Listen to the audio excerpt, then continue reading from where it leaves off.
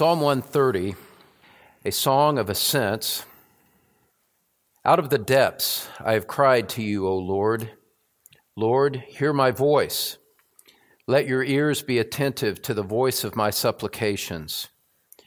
If you, Lord, should mark iniquities, O Lord, who could stand? But there is forgiveness with you, that you may be feared. I wait for the Lord, my soul does wait, and in his word do I hope. My soul waits for the Lord more than the watchman for the morning. Indeed, more than the watchman for the morning. O Israel, hope in the Lord, for with the Lord there is loving kindness, and with him is abundant redemption, and he will redeem Israel from all his iniquities. Now, most of you know that on Sundays we have been preaching through the Ten Commandments since May, and my prayer has been that God would use that to stir our hearts to recognize the impossible demands of the law of God, his exceedingly great holiness, and that by contrast, the Spirit of God would use that to stir our hearts to see our sin. Jesus said that he has been forgiven much, loves much.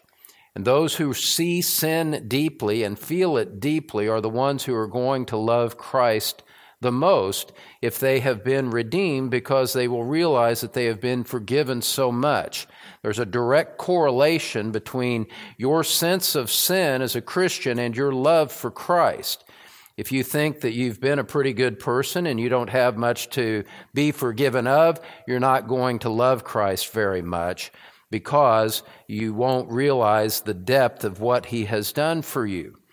And so the gospel of Jesus Christ only makes sense with a knowledge of sin. Christ came to seek and to save that which is lost. He said, I did not come to call the righteous, but sinners to repentance. And so sin is crucial to the matter, and that's why it is so important for us to take a deep contemplation of the law of God so that we would come to have a better appreciation for the gospel of Jesus Christ and the person of our Savior. One writer said this, and I quote, he said, our problem today, especially in appreciating Psalm 130, is that most of us do not have much awareness of sin. We live most of our lives with very little awareness of God, and where God has been abolished, and awareness of sin is inevitably abolished also. Sin is defined only in relationship to God, end quote. And so with that little bit of framework, we turn to Psalm 130. And as I've said many times, the Song of Ascents is a series of 15 psalms, Psalms 120 to 134, that are in 5 sets of 3. And each individual set, each triad, you could say, follows a pattern. The first psalm in the triad describes problems for God's people. The second one, in one manner or another, describes God's protection for them. And then the third one describes the peace that follows from relying on the promises of God in the midst of our difficulties. I've talked about that so many times, I don't want to repeat myself yet again. This psalm, Psalm 130, being the second in the triad, brings us then a theme of protection. And in particular, we find in Psalm 130 the promise of God, the protection of God found in his grace to forgive our many, many sins. And so we're going to see that this psalm breaks out in 4 different sections. And as this prayer is given, you see themes of repetition bringing emphasis. You see different names for God being used in the psalm, but you see the grace of God most marvelously on display. And so it opens with the first section, the first 2 verses, is a prayer of desperation. A prayer of desperation. I wonder, as you come into the audience here tonight, perhaps listening over the live stream, I wonder whether you know something of the sense of desperation of being a guilty sinner under a sense of condemnation and knowing that you need deliverance that you cannot do on your own. This is what this psalm is speaking about. The psalm opens with an urgent prayer for God's help. Look at verses 1 and 2 with me, where he says, "Out of the depths I have cried to you, O Lord. Lord, hear my voice. Let your ears be attentive to the voice of my supplications." He is desperately calling upon God to hear him and to respond to him and to answer him in his kindness. The phrase "out of the depths" is a figure of speech that shows serious distress. Something is greatly pressing on his soul. And he does not state the precise circumstances of what it is that is troubling him. But as we go on in the psalm, we're going to see that the context indicates that he is confessing sin.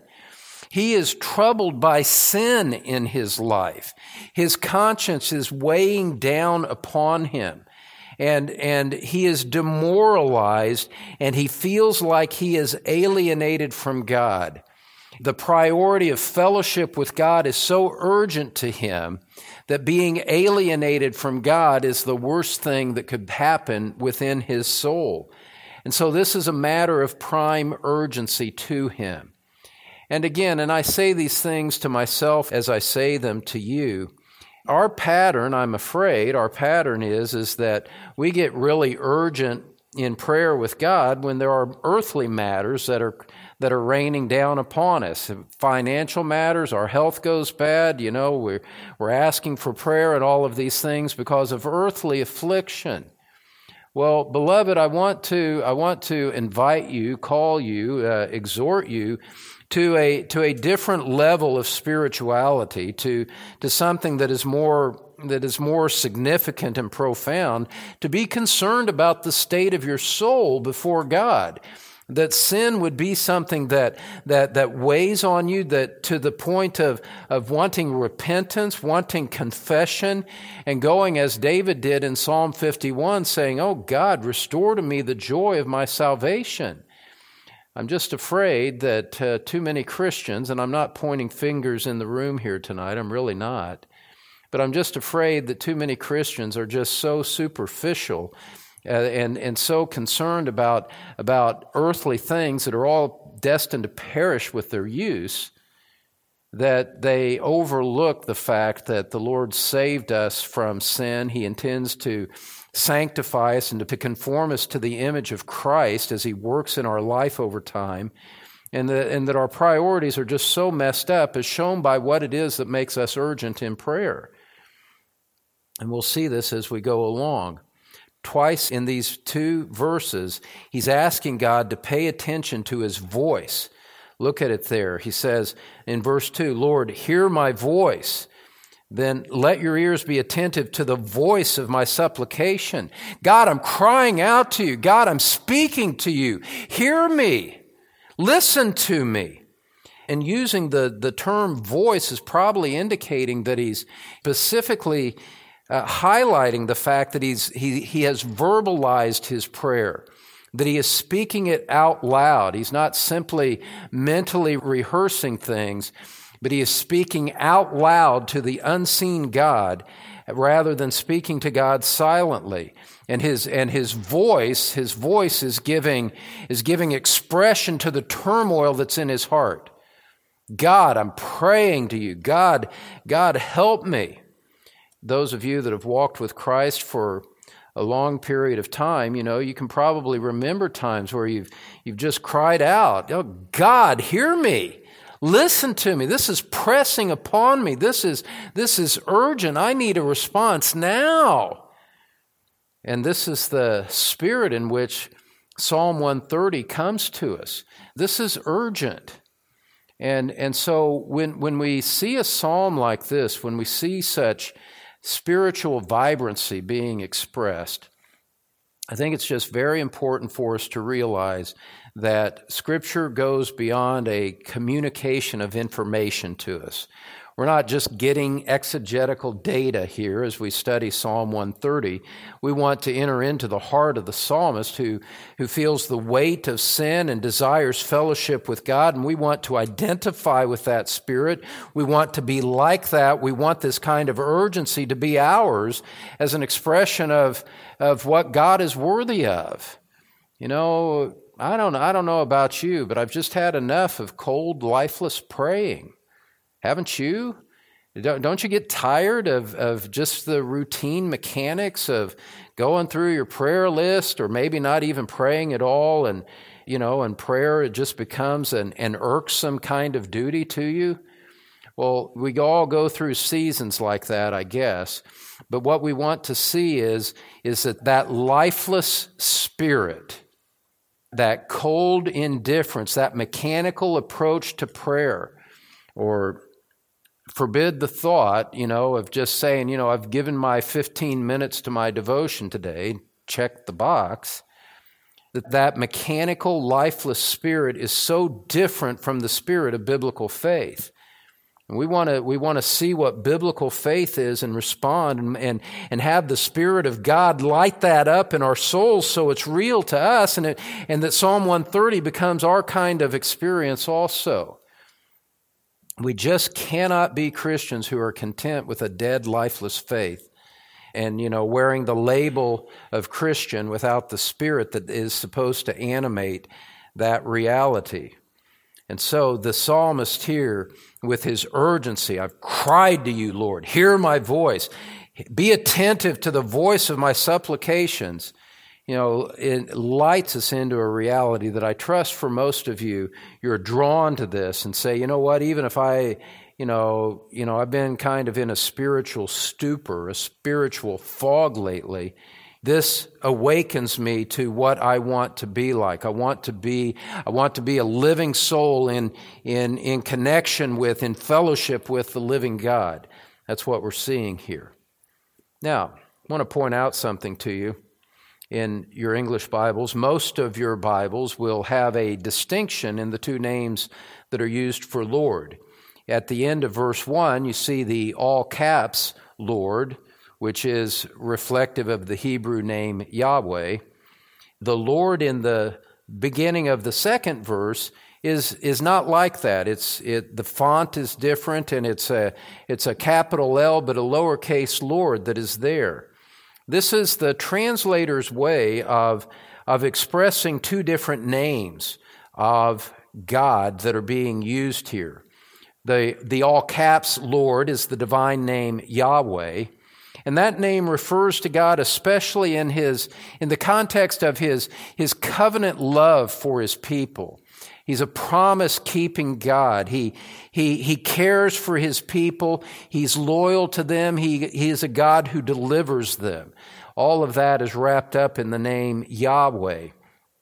Now, as you go on and you see the other name Lord that looks the same superficially in English, the lowercase Lord is the Hebrew name Adonai.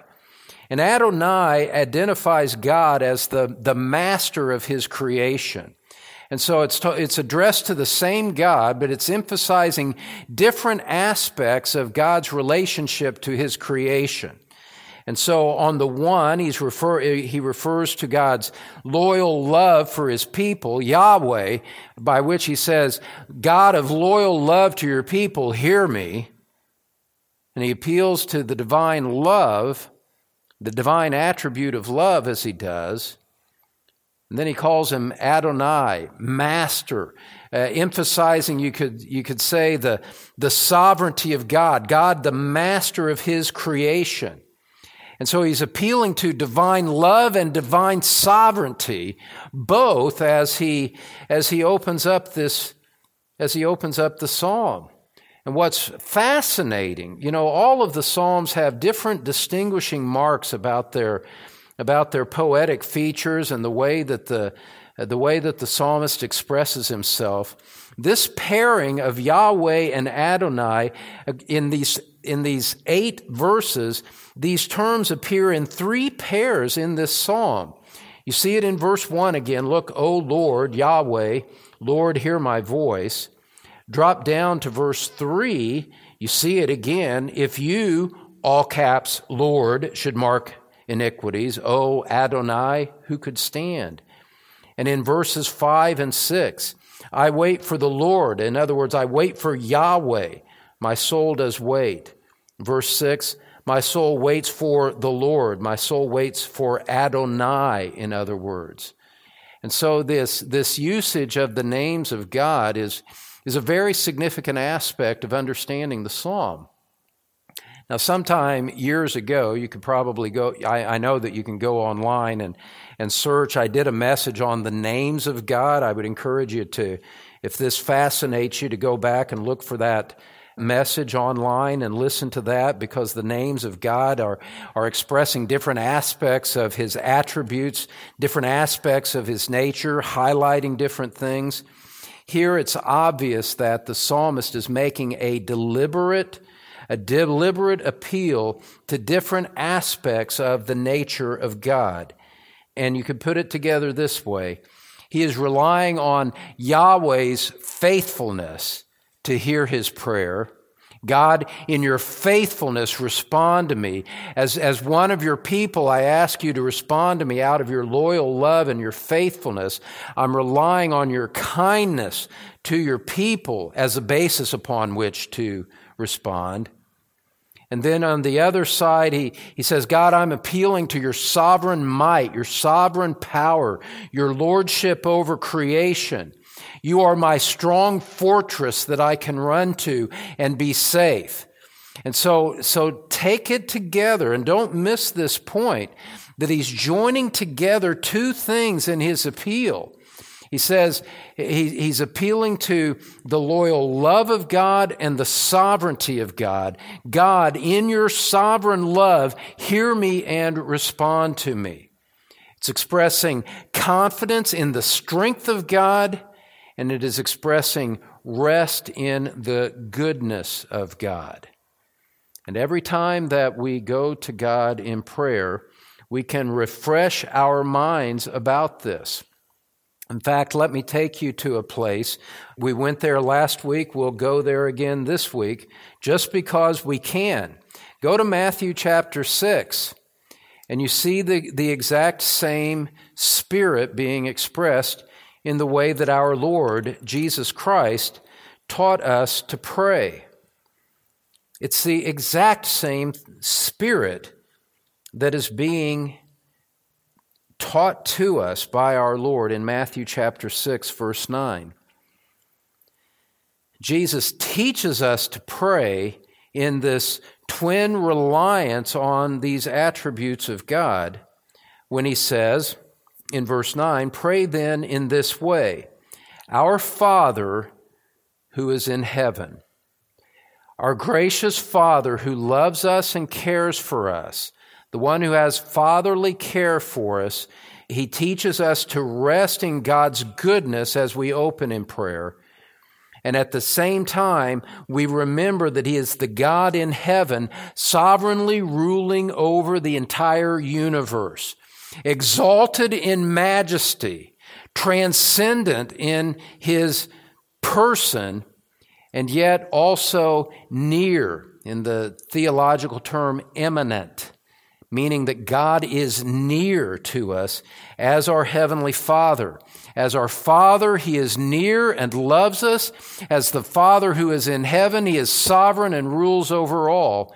And we are to have both of those things in mind as we pray to him.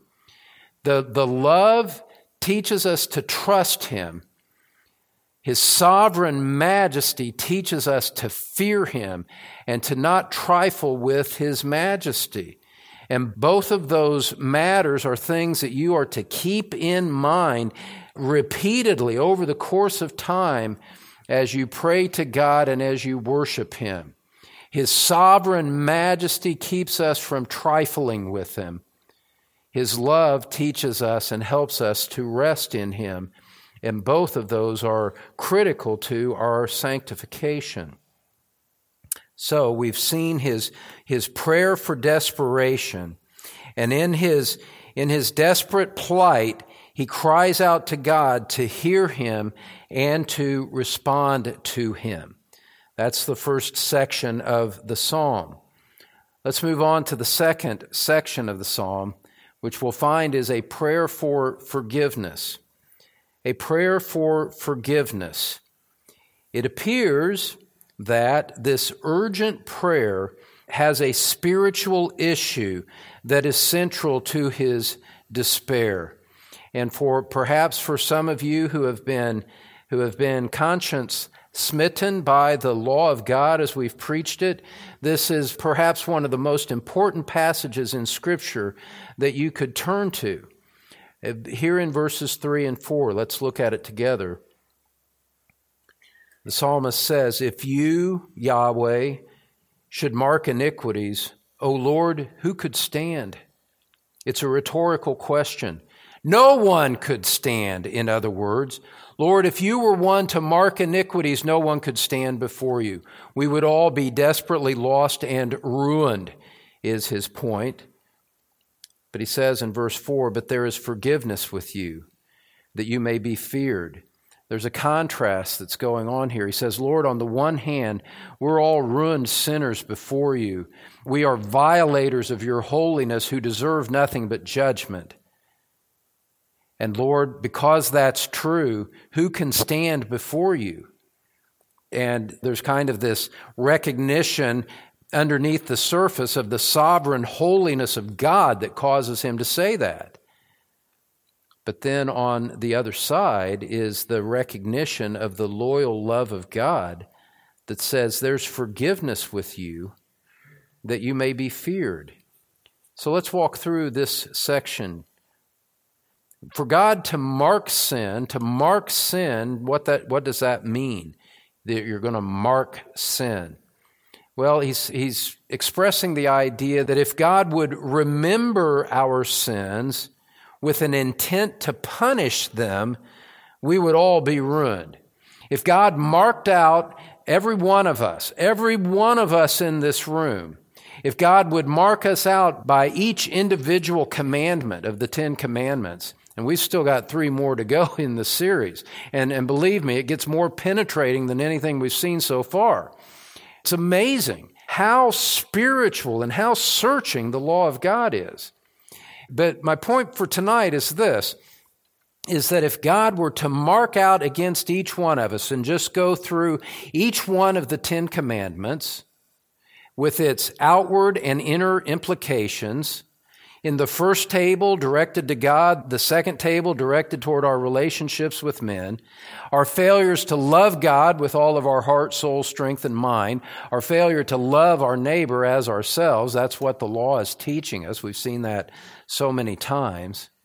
If God were to go through and mark out our individual iniquities and mark them out by each commandment and then mark it out collectively, beloved, we would all be ruined. There would be no hope for us. There would be no hope for you whatsoever. None. We would be utterly ruined if God took note of our sin and marked them with an intent to punish them to the full extent that your guilt and mine deserved. There would be utterly no hope.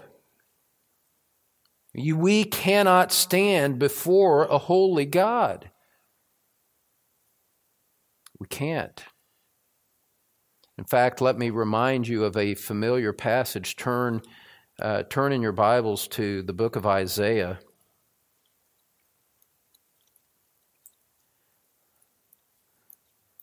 You know, you just see the character of God and the consistency of Scripture, the power of the Word of God. As you compare Scripture with Scripture, and you see this unified voice of the living God coming out of the pages of this book, expressing His nature and making it known in a way that explodes on our mind, explodes on our conscience, and explodes on our heart with shouting out, "Glory, glory, glory." Well, in Isaiah chapter 6, I know that it's a familiar passage, but let's look at it in this context. The prophet Isaiah in chapter 6, verse 1 says this. He said, "In the year of King Uzziah's death, I saw the Lord sitting on a throne, lofty and exalted, with the train of his robe filling the temple. Seraphim stood above him, each having 6 wings. With 2 he covered his face, and with 2 he covered his feet, and with 2 he flew." Isaiah was seeing something supernatural. Verse 3, "And one called out to another and said, 'Holy, holy, holy is the Lord of hosts. The whole earth is full of his glory.' And the foundations of the thresholds trembled at the voice of him who called out, while the temple was filling with smoke." That trembling and that smoke is reminiscent of the trembling of the earth that took place when God revealed his law to Moses in Exodus chapter 20. When God manifests his holiness, the earth shakes. And Isaiah saw it. And he knew that if God would mark his own iniquities against him, he would be undone. Verse 5, "Then I said, 'Woe is me, for I am ruined, because I am a man of unclean lips, and I live among a people of unclean lips, for my eyes have seen the King, the Lord of hosts.'" He says, "I am too sinful to have just seen what I witnessed. I have seen something to which I was not entitled, and there must be a price to be paid for that." But God, not being one to mark iniquities against his prophet, sent relief in verse 6. "Then one of the seraphim flew to me with a burning coal in his hand, which he had taken from the altar with tongs. He touched my mouth with it and said, 'Behold, this has touched your lips, and your iniquity is taken away, and your sin is forgiven.'" This holy, holy, holy God, having just manifested his glory, looks upon the sinful prophet who knows that he is ruined, that he is sinful, that he is unfit for the presence of God. This holy, holy, holy God takes the initiative to forgive his sin. Isaiah could not have done that on his own. He had no resources to provoke God to give forgiveness to him. God, out of his loyal love, God, out of his tender mercy, has mercy on the prophet and symbolizes the forgiveness of sin by giving him that which would clean his unclean tongue. With that in mind, go back to Psalm 130. We just saw illustrated in Isaiah the substance of the spiritual reality expressed in these 2 verses. Let's read them again. By the way, just a little thing here. I know that we turn to Scripture, we read it together. That's the way it should be done. Beloved, that's the way that it should be done. It's not enough to just summarize Scripture or to allude to it as a pattern. We need to come to God's Word and we need to read it. Whether we're turning to the page and reading it or a preacher is quoting it verbatim in his sermon, we need to see the Word of God for itself. That's one of the safeguards that you have as you listen to preaching. Is does this preacher take me to the Word itself? Or does he kind of summarize things? When you're seeing the Word yourself, there is protection for you in that, because you can see for yourself where the preacher is getting his message from and what he's saying from. And you should demand that and expect that not only from me, but from any preacher that you listen to. And that will go a long way to distinguishing the true from the false prophets and the true and false teachers. There are no prophets here today, but just be mindful of that. And not just simply somebody who throws out a verse here and there, but that is coming to you and explaining Scripture in its context and explaining Scripture with Scripture, and not trying to teach simply by illustrations and syllogisms and things like that. You need to see the Word of God. You need to read the Word of God. You need to have it explained to you in context. And this is the proper way to teach the Word of God. And so it's not just, what we try to do here is not simply to teach you truth, but to show you how to approach the Word of God and how it is to be handled so that you can distinguish the true from the false. All of that to say, I want to read verses 3 and 4 again in light of what we saw from Isaiah. Verses 3 and 4. If you, Lord, should mark iniquities, O Lord, who could stand? Such a fearful thought. If God's nature was not to be merciful, we would be ruined. But he says, but you're not like that. There's forgiveness with you that you may be feared. And so, if God counted our sins against us without mercy, none of us could stand in His presence. These two verses identify one of the central themes about the human condition of all time since the fall of Adam. How can a holy God forgive sin and still be just? How can He uphold justice and grant forgiveness at the same time? If He upholds justice, it seems that we all would perish because we're all guilty, and justice requires our condemnation.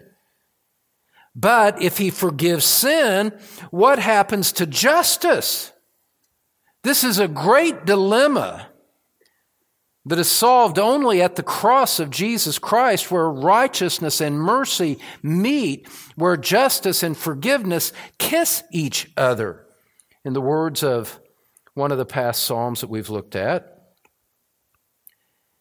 And the remainder of the Psalm is joined together by this theme of justice meeting together with mercy. Look at the last verse there in verse 8.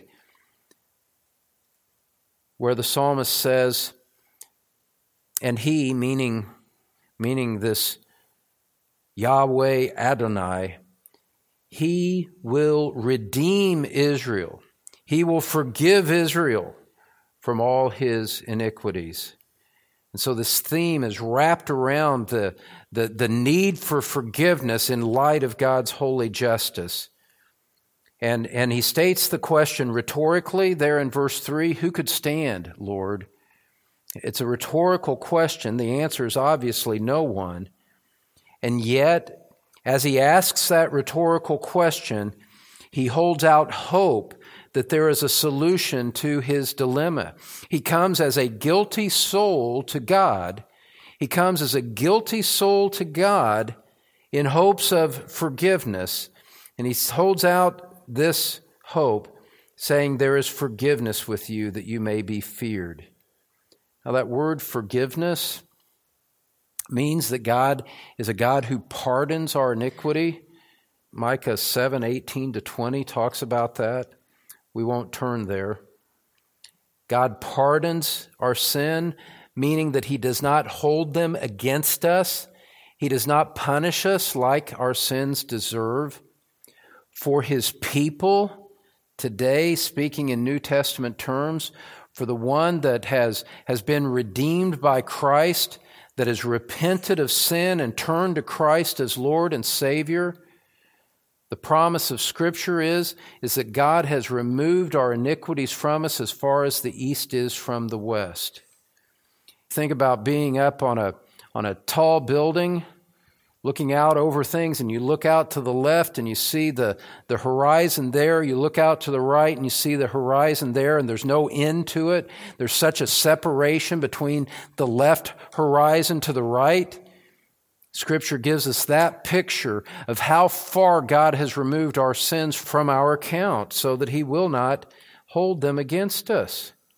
It's wonderful to think that God is like this.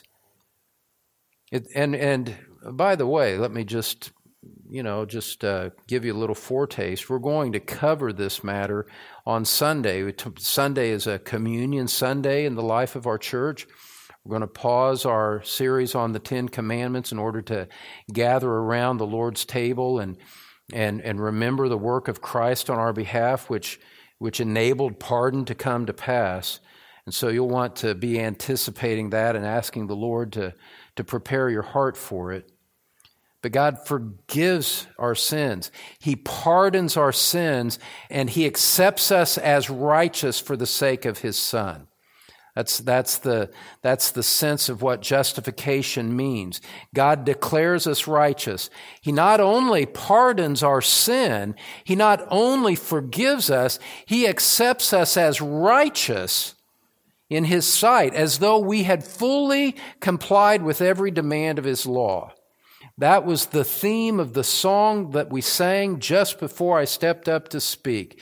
His robes for mine, the righteousness of Christ given to me after my robes of filth and sin and guilt were placed on Him where God punished them. The great exchange. He made Him who knew no sin to be sin on our behalf, that we might become the righteousness of God in Him. Look at verse 4 with me again. Plumb the depths of this verse in light of the coming of Christ, His death, His resurrection, and His ascension.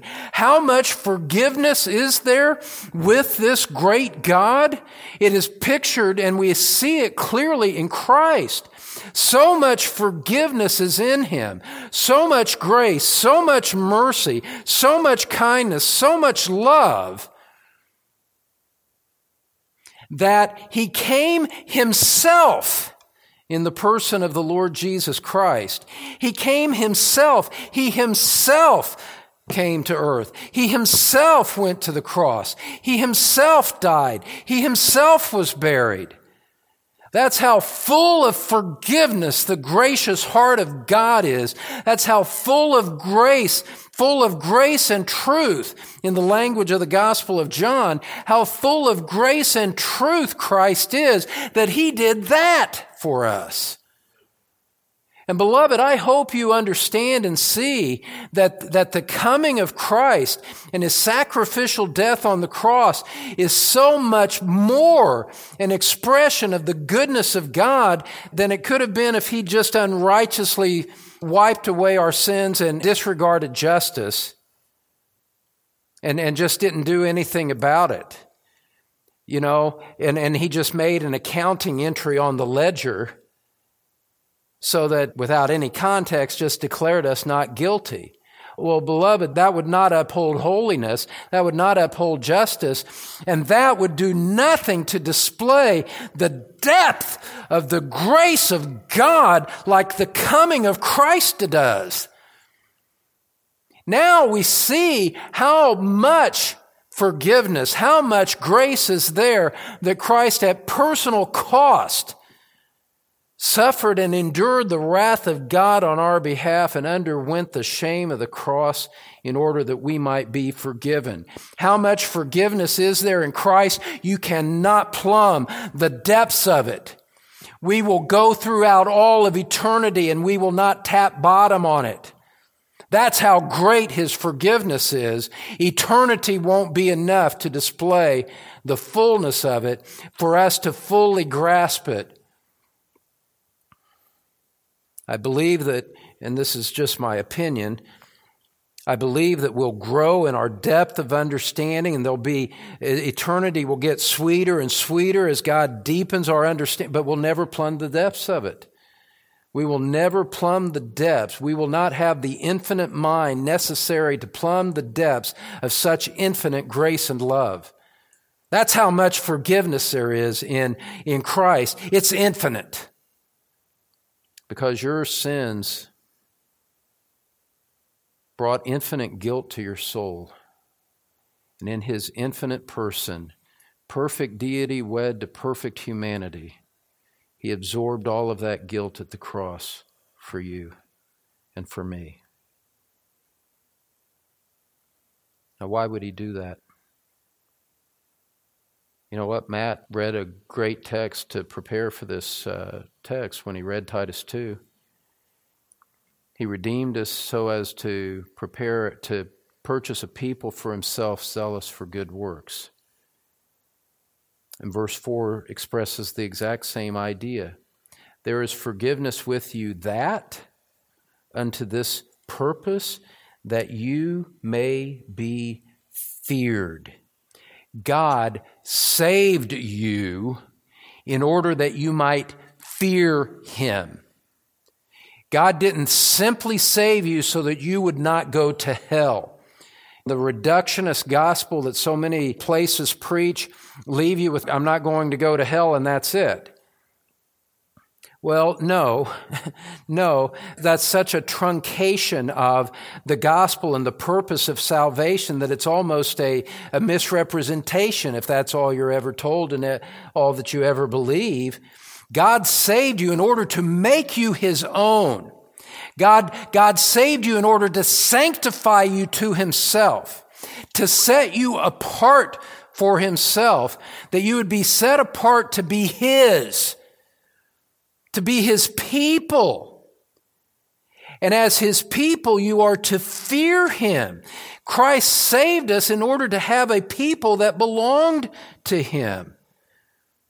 And so why does God forgive us of our sins? He's building a people who would fear him. In other words, I'm about to define what fear means in this context. In other words, he saves us so that we would worship him and obey him.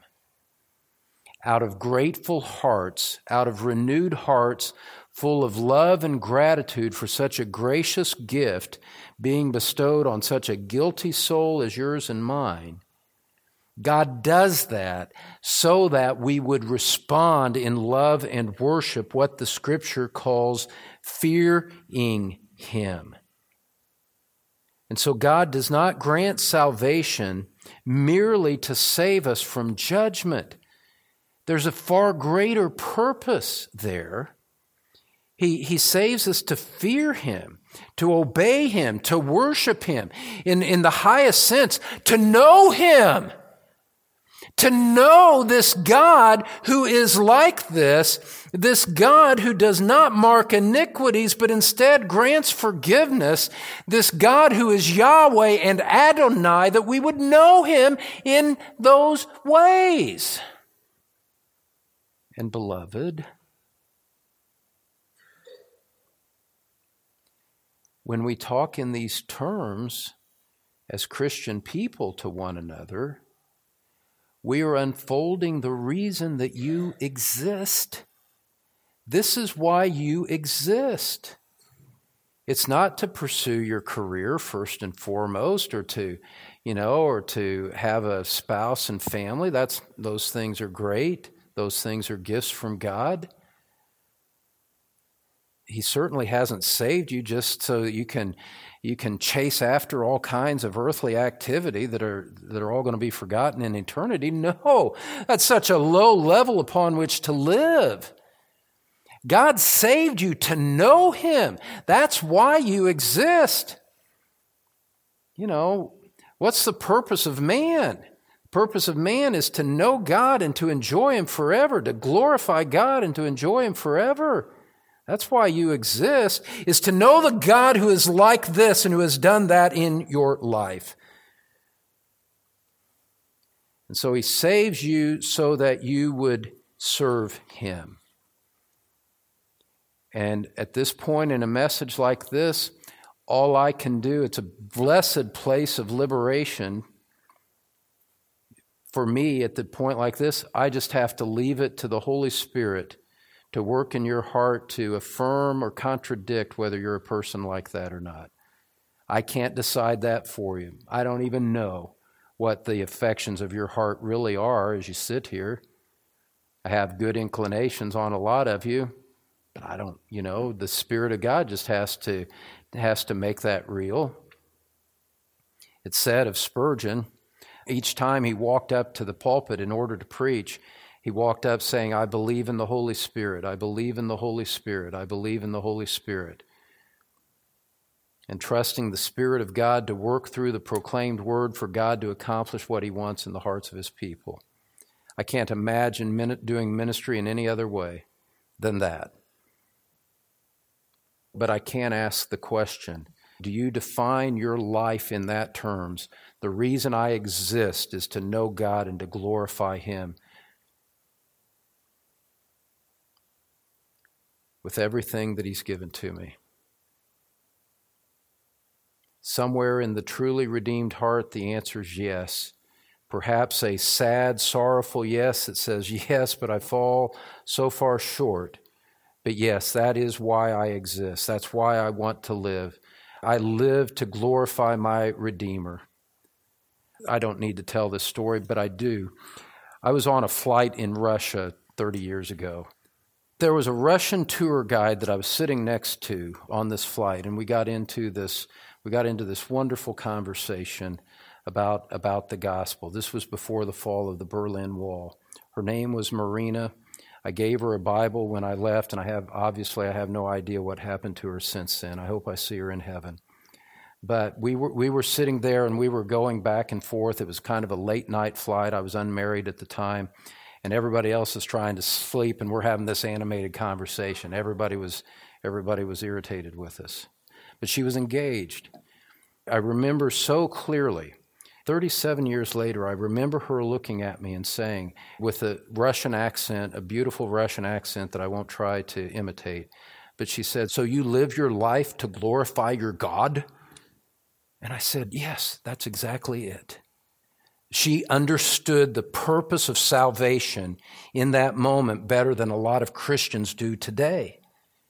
She said, so what you're telling me is that the purpose of your life, therefore, is to glorify your God. That's why you live. I said, yeah, that's right, Marina, you get it.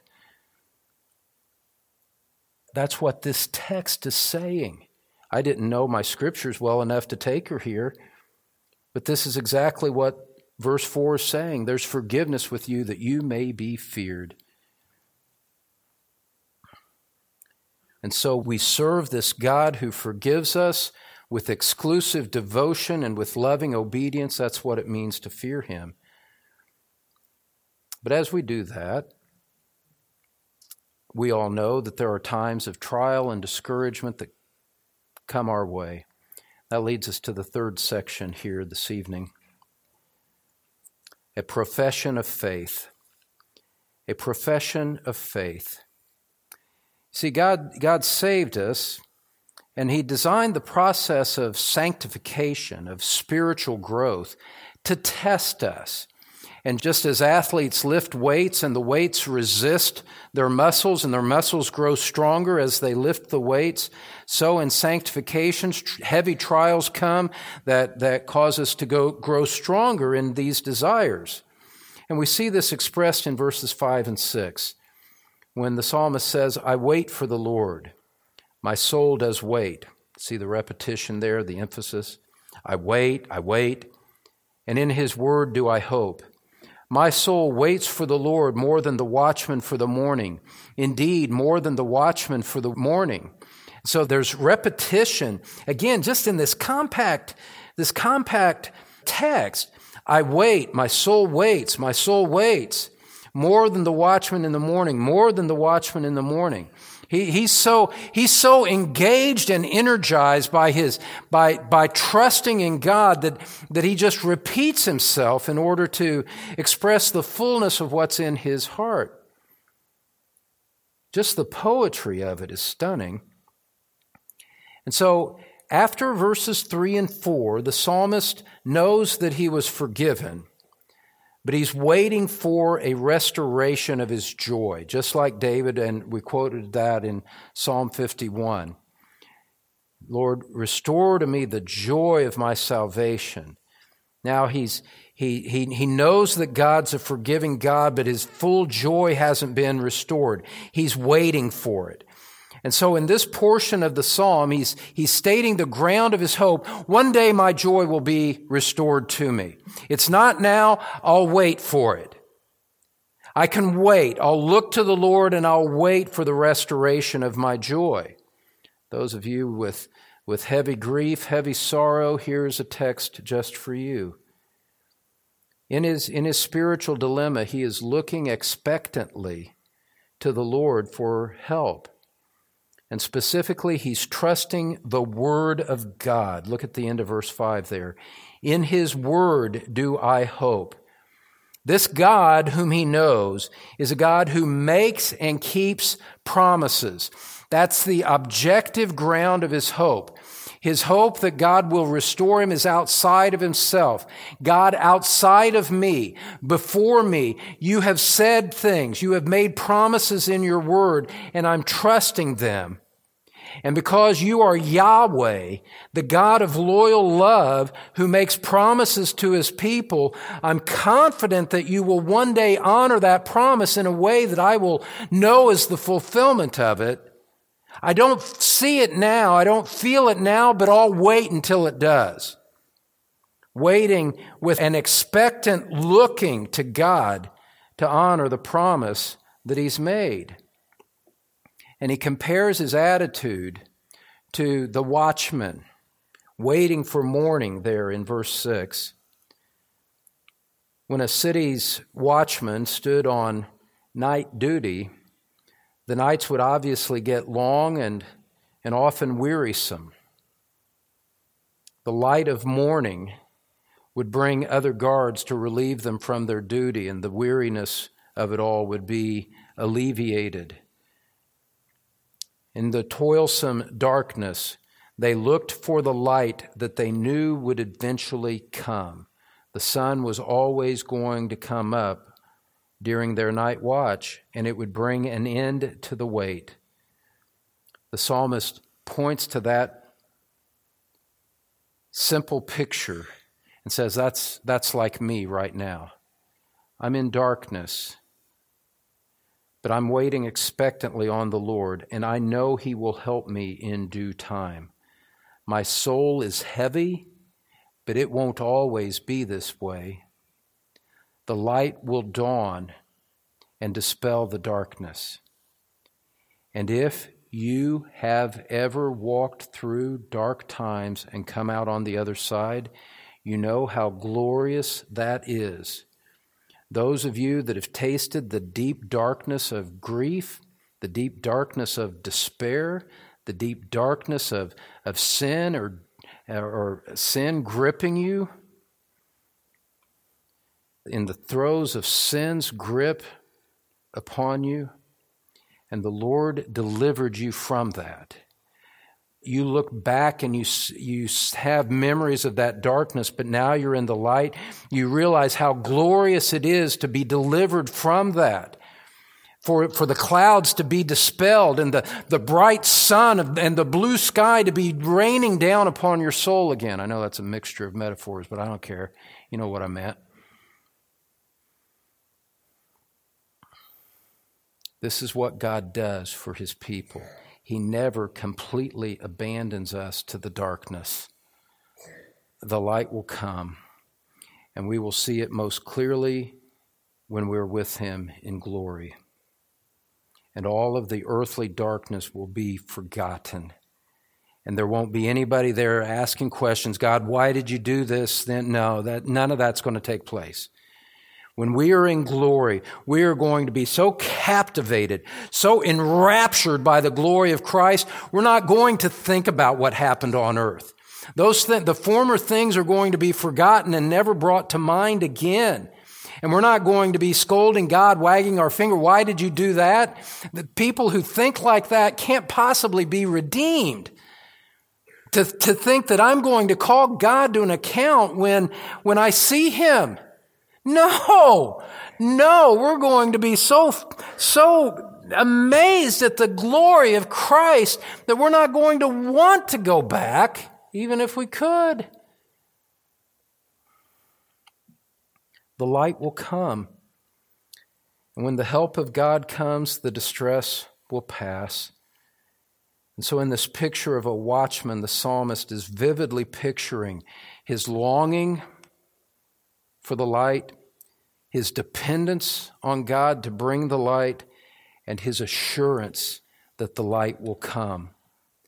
It's a wonderful picture that leads us into our fourth and final section, a promise of redemption. A promise of redemption. The psalmist in verse 6 has stated his personal hope. Now, as so often happens in the Psalms, he exhorts the nation to follow him in this hope. Notice how he changes from a personal consideration to the third person. He says, O Israel, hope in the Lord. For with the Lord there is loving kindness, and with him is abundant redemption, and he will redeem Israel from all his iniquities. Again, the repetition. Israel's, verse 7, Israel, verse 8. The psalmist has worked through his problem in the first 6 verses, and he is now waiting on God for the finality of his deliverance, the fullness, better stated, of his deliverance. Now he looks outward, he looks beyond himself, and calls others to follow him in this same hope. And the nation, the people of God, needed this reminder often because they went through so much prolonged sorrow in the Old Testament. They spent 400 years in Egypt in slavery. 40 years in the wilderness.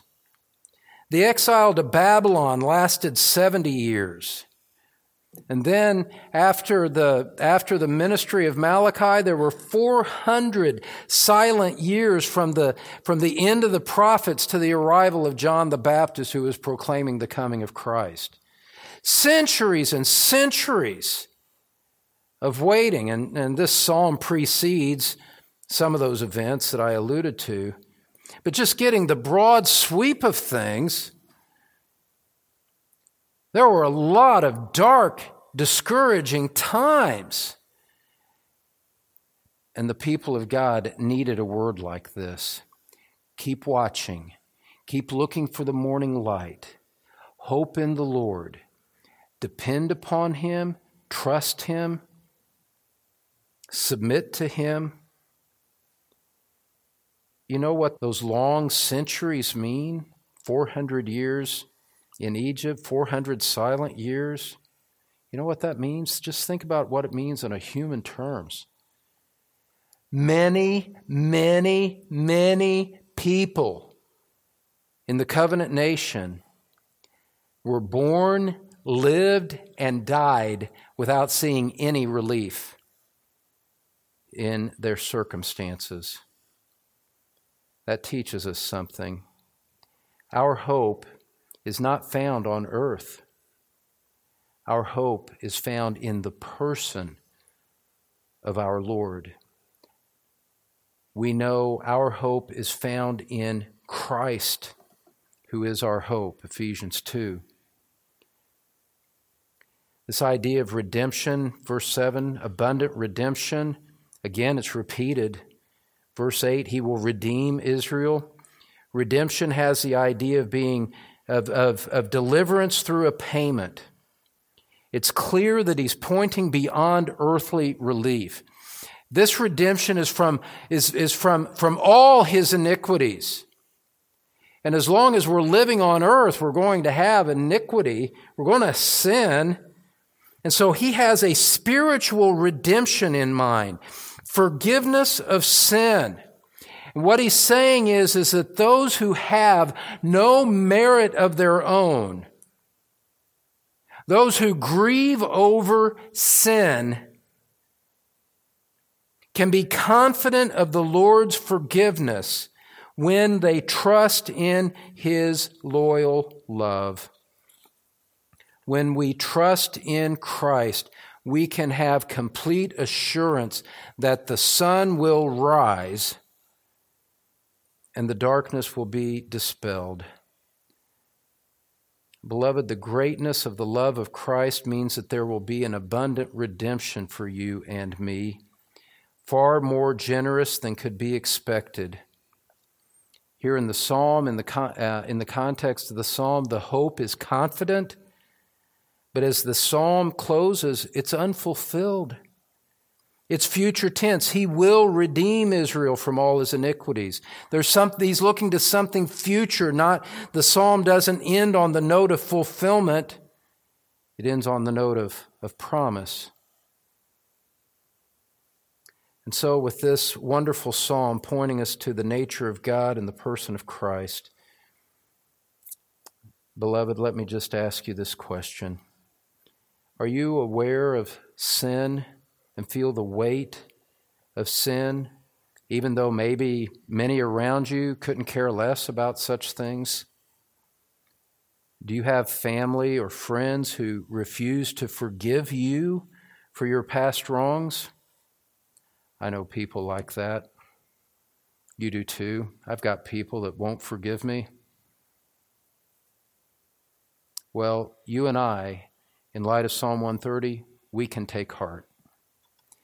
They may not forgive us, but our God will. He's a forgiving God who does not mark iniquities. There is forgiveness in him so that he may be feared. So, beloved, it's my privilege to just point you to the Lord Jesus Christ one final time here this evening. He offers forgiveness to everyone who repents and comes to him by faith alone. For the world, they don't even care about a promise like that. For the weary sinner, that's the best news of all. Let's pray together. Father, we just bless your name that there is forgiveness with you. And for those of us that you have graciously forgiven, we gladly fear you. The fear of love, the fear of respect, the fear of obedience. Father, we give our lives over to you. Our lives are for your glory. Marina had it right so many years ago. You live your life for the glory of your God. Father, may it be true of each one of us. And if Marina is still on this earth, Father, I pray that you would have mercy on her soul. Not only hers, but all those that she loves and knows. Father, would you bring the gospel with power, even at this late hour? In Christ's name we pray. Amen. Thanks for listening to Pastor Don Green from Truth Community Church in Cincinnati, Ohio. You can find church information, Don's complete sermon library, and other helpful materials at thetruthpulpit.com. This message is copyrighted by Don Green, all rights reserved.